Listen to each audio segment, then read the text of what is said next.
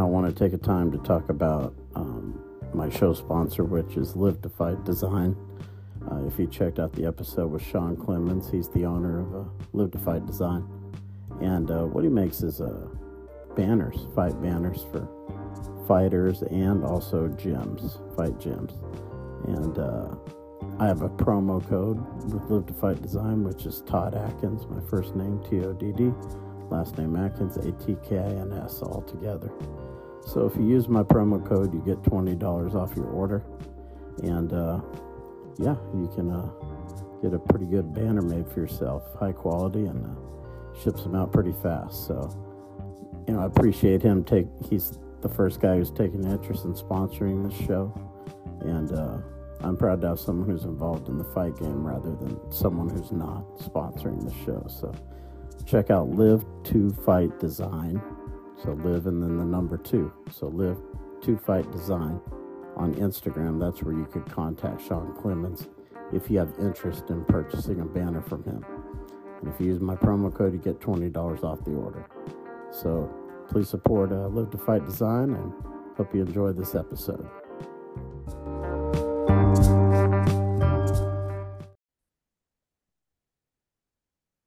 All right, so this is Todd Atkins, and I'm back with Miguel Ederati, and we're going to do a little different episode tonight. And before we start, I'm going to talk about our sponsor, Live to Fight Design. I do this before every episode, but you can see them at Live to Fight Design on Instagram. And if you use my promo code Todd Atkins, you can get $20 off your order, fight banners, gym banners, things like that. Now, I want to credit a guy, MMAI, who made a video, how did the UFC get so political? But it really focused on the subject of like MMA managers and UFC managers, to be specific, guys who kind of do the UFC's bidding. And, Miguel worked for a number of promotions. He's been involved in the sport off and on since, the 90s. And we're going to talk a little bit about this video because I had Miguel watch it. And Miguel, I kind of want you to just take it away.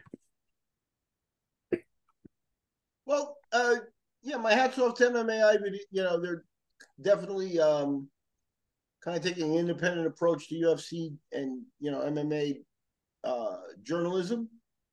And my hat's off to that. There's not enough of that, so they did a good job. I've noticed a lot of the problems that they were pointing out in the video. And the reason I thought we could converse about it is that I was looking on the internet, and the UFC fighter class action lawsuit website is still out there, and that lawsuit is still progressing. They, now that we're into like $1 billion lawsuit, and things will move glacially here. But I think that this management situation, if you really want to examine it and look at some of the ideas that were brought up in that video and find out if that's going on, like, is there, certain managers that get their guys into the UFC with little or no protocol, and then other people are sort of blackballed and things. Is the management tier of the people that are on the UFC Fight Pass and that tie-in, are they sort of, keeping a monopoly type of reach and control over guys? And, when you go back to the old days, there's a very, a little bit of UFC lore here for the people. There's a story where, and we talked about in with Todd in the podcast where we covered Joe Silva's history. Joe Silva was the key transitional person from the SEG days to Zuffa. He was the only person that was there before and after at the highest level. Everybody above him, Bob Meyerowitz, Art Davey, John Peretti, they all were gone. They were not in, the office with Dana and stuff. Joe was the only person there.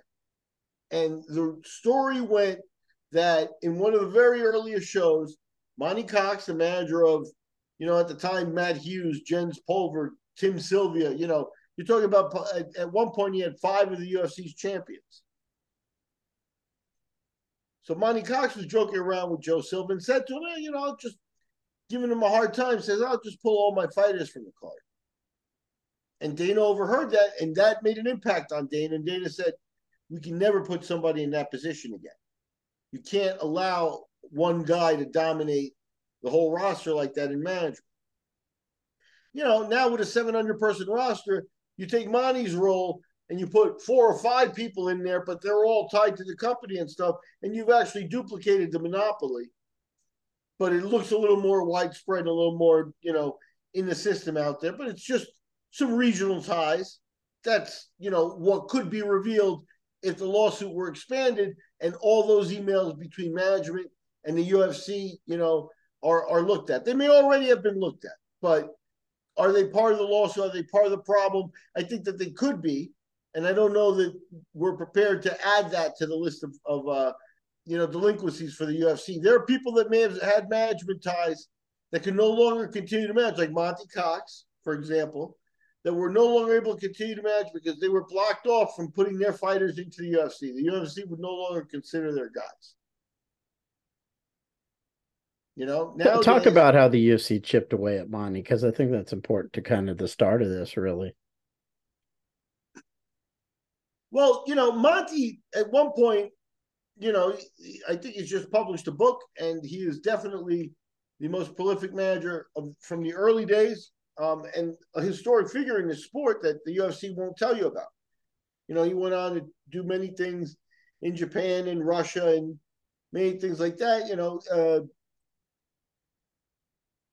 but in the early days, when Dana made that decision based on the joke with Joe Silva, that you cannot have a manager have that much power and not be in that position, he did slowly start to chip away at Monty. The way that worked was, this was around the time that the fighter bonuses were, the locker room bonuses. Dana would come in and slip you a check, and that would come with a speech where Dana would tell the fighters, you earned that, not your manager. It's a bonus. It's not salary, But Monty's contract is Monty's contract. Monty's contract is I get 20% of all earnings. It's as simple as that. He gets 20% of all earnings, so he sees the bonuses, he's due 20% of it. That didn't sit well with everybody. Dana found an in that way. Monty told me himself that he had to let Josh Neer go as far as representation at one point, because Josh just said, no, I don't see the bonus as yours. I see the bonuses as something I earned extra, and it's not something I'm going to give you 20% for.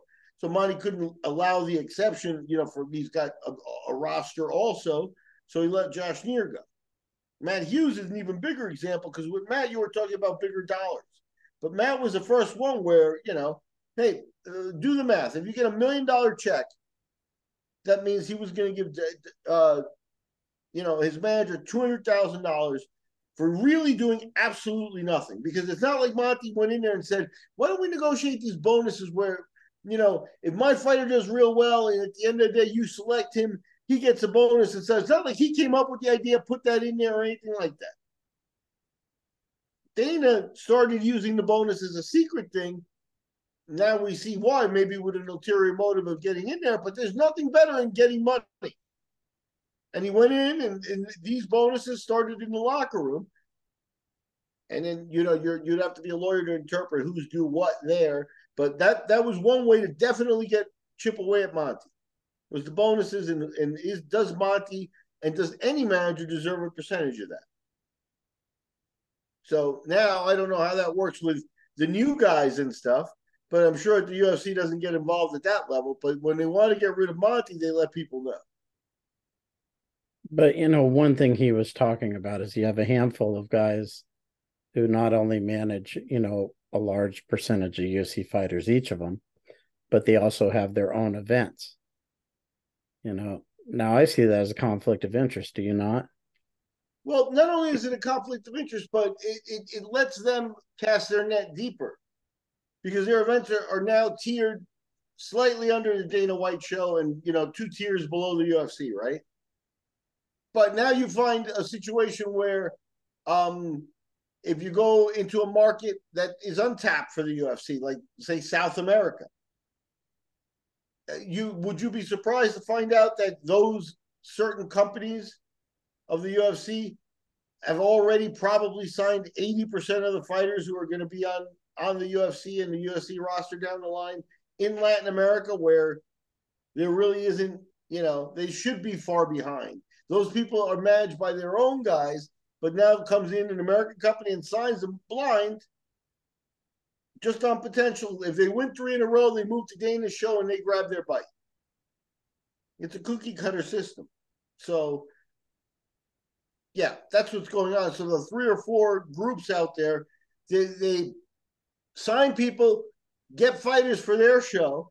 Obviously, there's a situation there where it's like, it's like, hey, fight on my show cheap and I'll get you in the UFC kind of thing. Does any of that go on? Because then, then you're really talking about creating an unfair advantage and an unfair playing field for, promoters that don't have that same advantage. Now, do you think the promoters, the managers that were kind of brought up in this video, do you think they take a similar cut to what Monty was taking, or do you think it's different? Probably. In their cases, they're corporations, though. So who knows? I don't know exactly what that is, but there's no doubt that Iridium is grabbing a bite from somewhere. Maybe the UFC goes so far as to supplement them with money, but that would be an impropriety, as you pointed out. So where does their income come from? It comes from taking a percentage from the fighters. Well, living with the matchmaker would be an impropriety too. What was that? Living with the matchmaker would be an impropriety too. Yeah, but the commissions are very limited. The commissions supposedly are in place to oversee some of this stuff, but now we're talking about very complicated stuff. And they're very simplistic, the commissions, especially now once you get out of Vegas, out of California, New York, and the big commissions talk about part-time workers. They don't have time to investigate and look into this stuff. And the commissions were always, to me, boxing was almost at the point where, the gamblers and the extracurricular activities had almost gotten it banned. It wasn't the deaths in the ring or anything like that. It was the criminals around it. And the boxing commissions were put in place to prevent some of that. But all they really did, I think, was, bureaucratize the criminality of it, because, none of that ended bad. The source of all this is the money that it gets to be made in betting and in management and in all the extras around here is such a big piece of the pie that nobody has a real handle on how big it is. But like we mentioned, why does the UFC, why are they doing Power Slap? Why are they doing BMX races and crap like that? I believe it's because they're going to gamble on it in the future. I think that's the end goal there. And it was that with the UFC, was get it, so that the Vegas casinos have it. And once they do that, it's accepted as a bigger sport. Things get in the money, the extracurricular money that is going through there, Right. It's high enough that people kill for money. People kill for money. People kill to influence money and to try to do that. So by allowing gambling and by encouraging gambling, you create a little bit of a lawless atmosphere. Right, but getting back to the management part, I wanted to kind of ask you about not just the impropriety. Everybody kind of knows that to be the case, but by having a handful of managers that have their own events, what do you think the UFC's kind of like strategy was with that? Yeah, I think it simplifies things. I think it simplifies things, and I think that they did at some point probably go through a vetting process. So there's really, you pick people you like. You have people that you can work with and stuff. So now, hey, a call from Iridium to Endeavor to sign a fighter and stuff like that. There's probably not a lot of contentious calls on there. The UFC is pretty clear on they don't change their contracts much. And, they don't make, asterisk for this guy. We're going to add this to the contract or, move it, or a special clause for this guy and stuff like that. None of that goes on. So these managers understand that. And again, it bears to the question of, how much of what the managers are doing is for show, and how much do they already know the guys are in the UFC already, and they're doing it for show. So at the fight, so here's the impropriety. So I get a guy, I find I'm the matchmaker. If I match made the fight, I don't think he can legally take a percentage of that fight salary from the fighter. Because if I match made the fight, that excludes me from being able to take a percentage from either fighter, because then there's an impropriety. Hey, I wanted the guy, I get a percentage from the win, right? And you have to report that stuff on your taxes. If you made money on it, it's got to be on your taxes, right? And to be a matchmaker, you got to hand in, your taxes. But again, does the boxing commission actually check this stuff? Who knows? It could all be right in the taxes of these people. That they've signed people, they're taking a percentage, they're double dipping and charging the guy less and taking a percentage of his salary, even though you're also the matchmaker. That shouldn't be going on. The commission should assure that's not going on. But now take that. So the fighter does real good under that circumstance. Now they move into Dana's contender show and then the UFC, and then they start grabbing a percentage. And again, some of the incoming contracts nowadays could be 3-4 fights, 40 grand, 10,000 a fight, or 10,000, 12,000, 14,000, 18,000. So now, on a 20% basis, 2, 3, 5, you multiply that by 300 people that they might have on the roster at this point, and you can see why it's worth it to have a little company and build it up and stuff. So you're kind of comparing it to like a mafia family where you have your family underneath you that protects you in kind of the same way. Yeah. I think for sure. I think, for example, if a manager.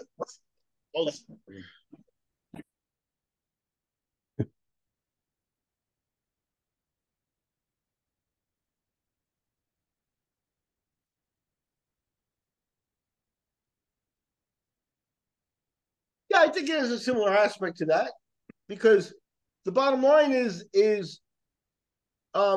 managers that are not in the little clique don't get their guys that easily into the UFC, and a lot of them, could find that, at certain levels, once you're starting, you're in a gym, you've been practicing, you've made your choice to compete, the guys have been training you, if you're fantasizing about a UFC career, maybe your friend manages you, or maybe the coach is also the guy who got you the fight, so he's going to corner you, so maybe he's also your manager, coach, and things like that. And at some point, if a figure from one of these other entities comes in and takes over for your manager, actually, you've already got somebody doing that job, but you won't get the fight unless you now turn over those duties to them. See, now that goes on. That's, why can't the other manager accomplish the same thing? What's so complicated about an entry-level UFC contract? It's just paperwork. So why funnel people to a specific company? But that goes on all the time. The taking of a young guy who's, managed at a local level and telling him, hey, I'm a Vegas-based manager. It's like, hey, so now some kid with a 4-2 record living on the Mexican border says, yeah, I got a manager in Vegas. It's just the same smoke and mirrors thing where it doesn't amount to much, but should you start to blossom, you'll see those management types be there for you. Now you become an asset that's valuable. But at this point, it almost seems like they're blanket signing people around the globe as much as possible just to sink their hooks in and then see how it plays out.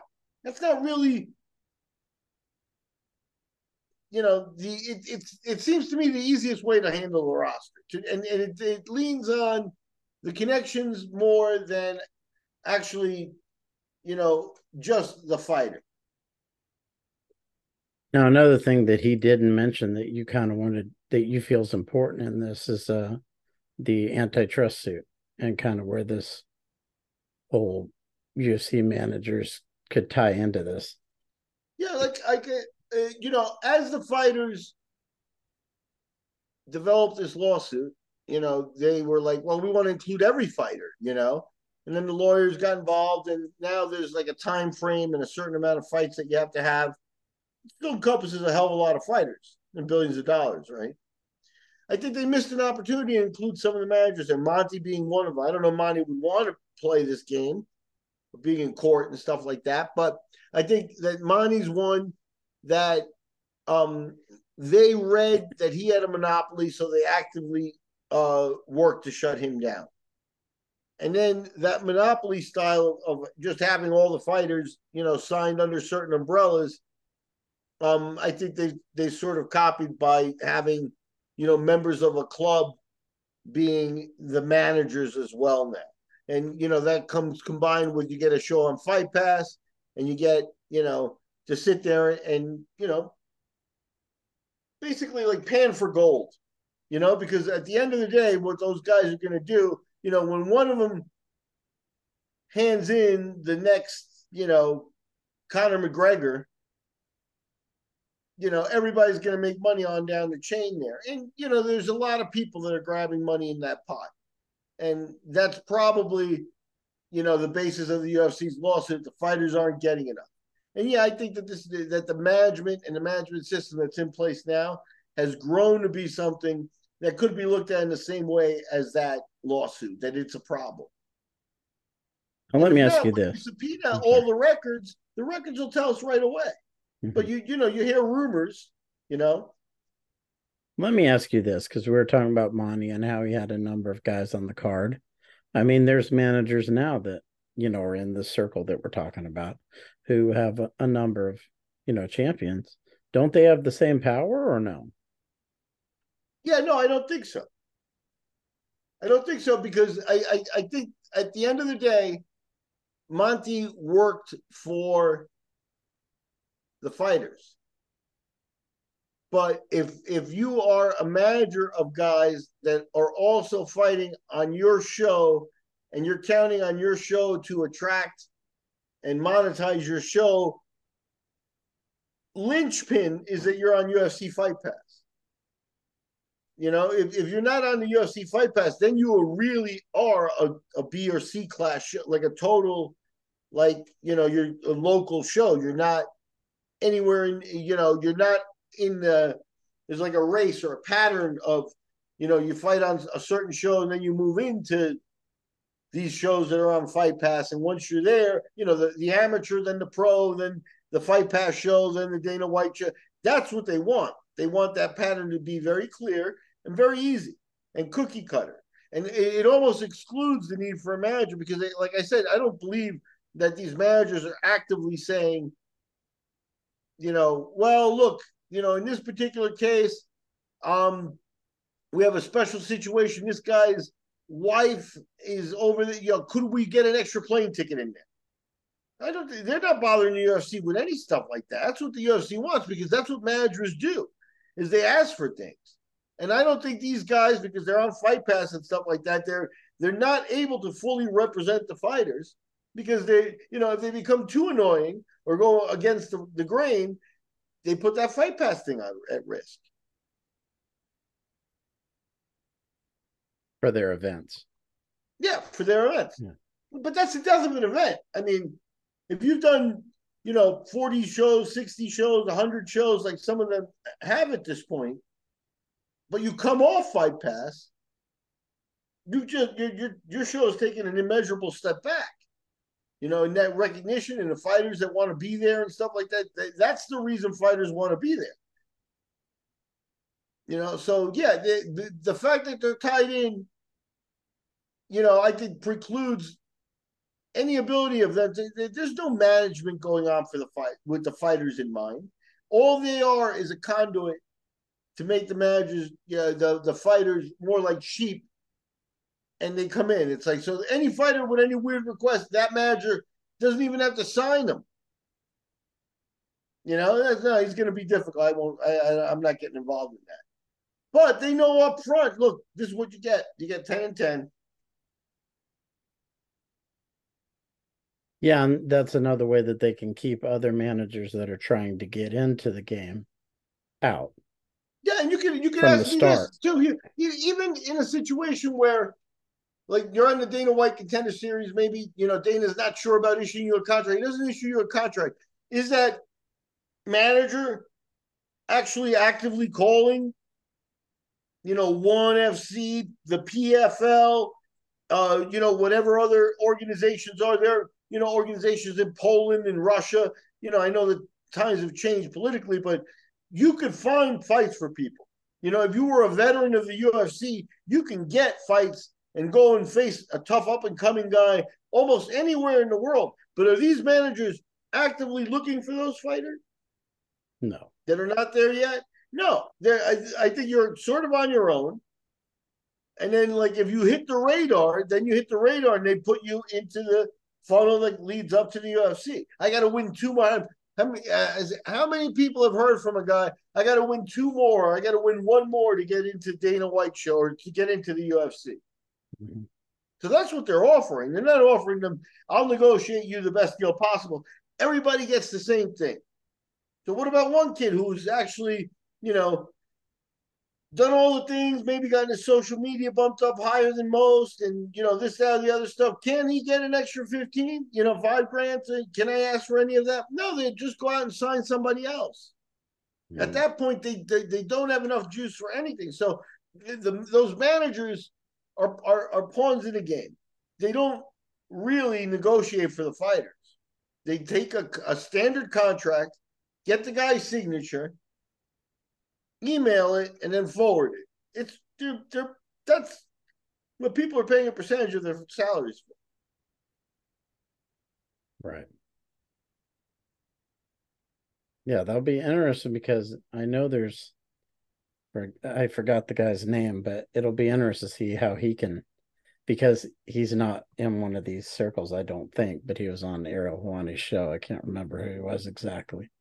But, if you're not in the circle, it would probably be hard to have any success. But he is managing some UFC fighters, so who knows? Yeah, there are some guys that have been on the roster for a long time, and this system has been evolving now. They've gotten the Fight Pass stuff. They've been organized now for years, but in the original, it was like, what are they showing? What shows are on there? Who's that? So all that's been developed, and there are fighters on the roster from that era. So they have to deal with some people, but I think more and more people at the lowest level are being. The thing is when you're talking to a kid 4-2, 10 years ago, and I don't know if this is right or wrong. Yeah, I do know this is correct. Rather, I don't know if this is good or bad for the fighter, but you didn't get a 4-2 guy telling you talk to my Vegas-based manager. You didn't get a 2-0 guy talking to you about like, I got a guy. This guy's over here promising be the UFC in 3 more fights, and now you do. So, but I argue that still that's not, getting into the UFC faster. Like I said, makes it easier for them to get their hooks in. But I argue that there's no real negotiation or real management going on there, other than the shuffling of paperwork. Not management in terms of guiding your career and trying to get you the most money for your next fight. Because they're just mass signing guys. Like when you have 300, 400, 500 people in your agency, yeah, that are, fighters, there's no way you're trying to get the best deal for all of them. So let's take a look at this kid that fought Bo Nickel. Right. 7-0, right? So not everybody's Bo Nickel. I think we've already seen that Bo Nickel is like a blue chip type of prospect, right? Right. He's being handled that way, and he's checked off a lot of boxes that he is without a lot of missteps. So he's looking like the real deal, right? So you don't take a 7-0 kid off of the B circuit and rush him into that fight. That may have been a good example where a manager should have said, not today, not this one, not Bo Nickel. We'll do you a favor and somebody else, but that's not a good fight for us. Apparently he got a 4-fight contract out of it. So it's like, that's the sad part, I think, today is guys are like, well, I got a contract out of it. Well, yeah, but you got, Yeah, so you got 4 fights at what? Yeah, Starting at 10 grand. Maybe they gave you 20 grand. Again, you're talking about insignificant. It may seem like a lot of money if you were fighting for 500 or $1,000 and you're a young person and this is your first break. Hey, I'm going to go to the UFC for a $20,000 thing.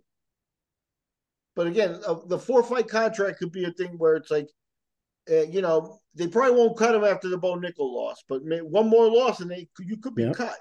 that's You right. know, and it's not like that those contracts are for that huge money, and you're very susceptible to them already. You didn't. It's like it would have been great if you could come out and do something with Bo, stretch him to the second round, put him on Queer Street for a minute, but you didn't do anything like that. Mm-hmm. So what if hey, look, now we got your second fight coming up. We're going to stick him in with Kelvin Gastelum, a veteran who's far, far ahead of the curve of where he is Right. also. And then you're done. That's it. You're never coming back again. Yep. So your manager should be considering all of that.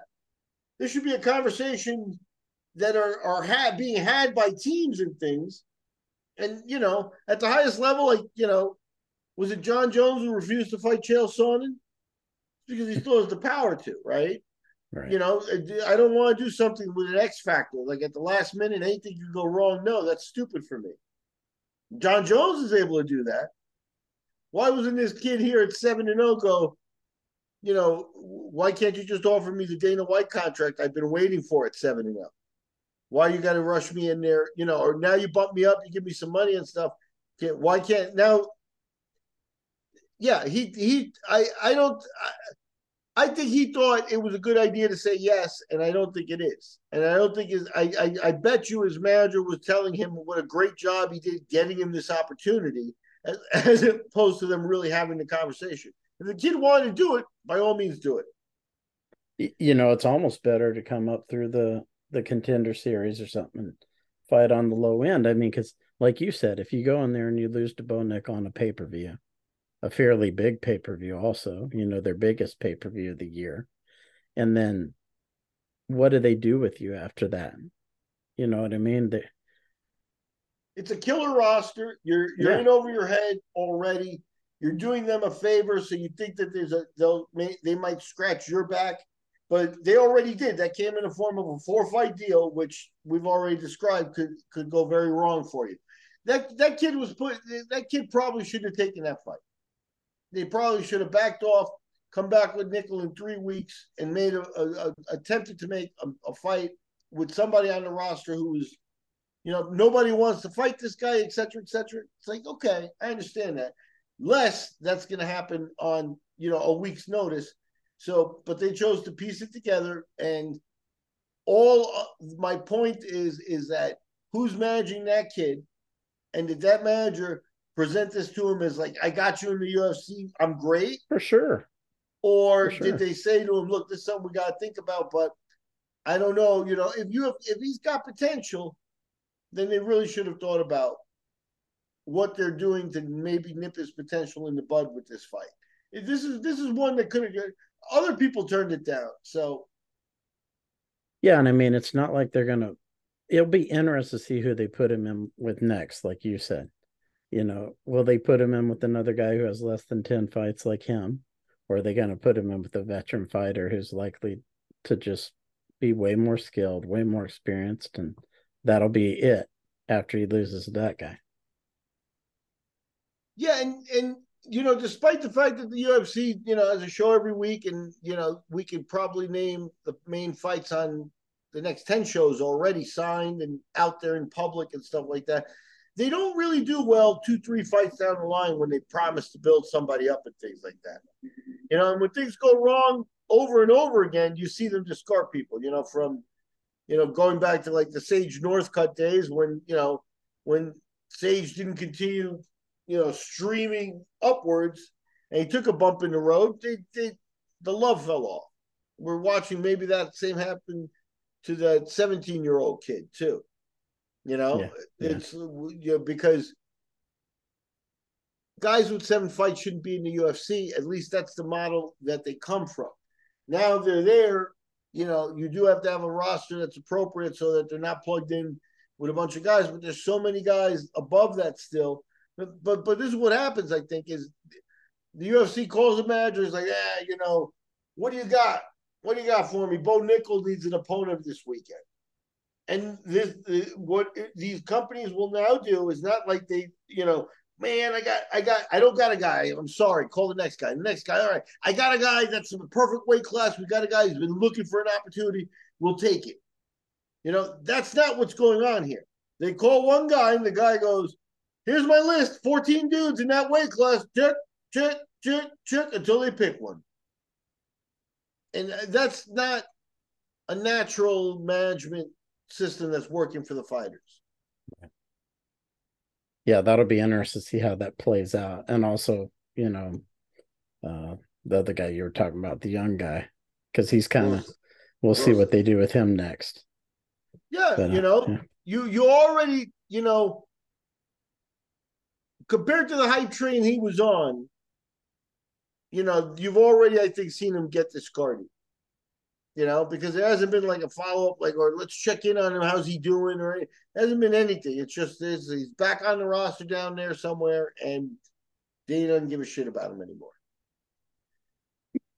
So yeah, I think that's the atmosphere we're working in here, boys and girls. I think it's a situation where the management structure of this sport is also questionable, and collusive in preventing the fighters from getting all their worth, and preventing other management companies, except for the chosen ones, from competing in the business and things. I think there are other those aspects could be looked at here. I don't know what they'll find either proof wise, but I do think that the questions could be asked. It's very, very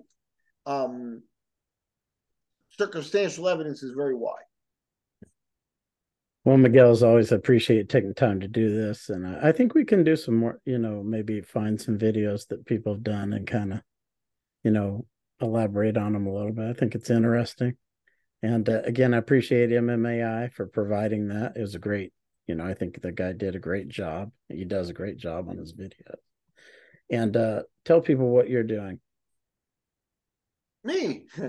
Well, we're doing the MMA Museum podcast over at MMA Collector 74 on YouTube. It's the MMA Museum podcast. We're just doing interviews, career interviews, and then I've been working for a dog rescue down in Costa Rica, and that's kind of been consuming a lot of my time, and it's a lot of fun, very rewarding, and I haven't gotten bit yet, so I'm still pretty happy with the new job there. Yeah, we should put something down like for people who maybe want to contribute to the dog rescue or something. Hey, we could always use it. I mean, the bottom line is these guys. Right now, we've got a couple of pit bulls that we rescued years ago, really. That we're paying for training for them. Until they get trained properly, they're just going to be sitting there. So in order to get people adoptable and things like that, there's a lot of work to be done. So yeah, if anybody, I'll send you a link if you want to put it up there. If anybody wants to throw you $5 on a Patreon, we got things like that. Or I think there's a GoFundMe that's out there that would be great, greatly appreciated. Thanks. Yeah. I think it'd be a great cause. Yeah, that's for sure. All right. So Miguel, like I said, it's always a great talking with you and getting your insights. And for everyone that supports these shows, the MMA Conspiracy Hour and the other shows, I appreciate it a lot. And till next time, keep an eye out and take it easy.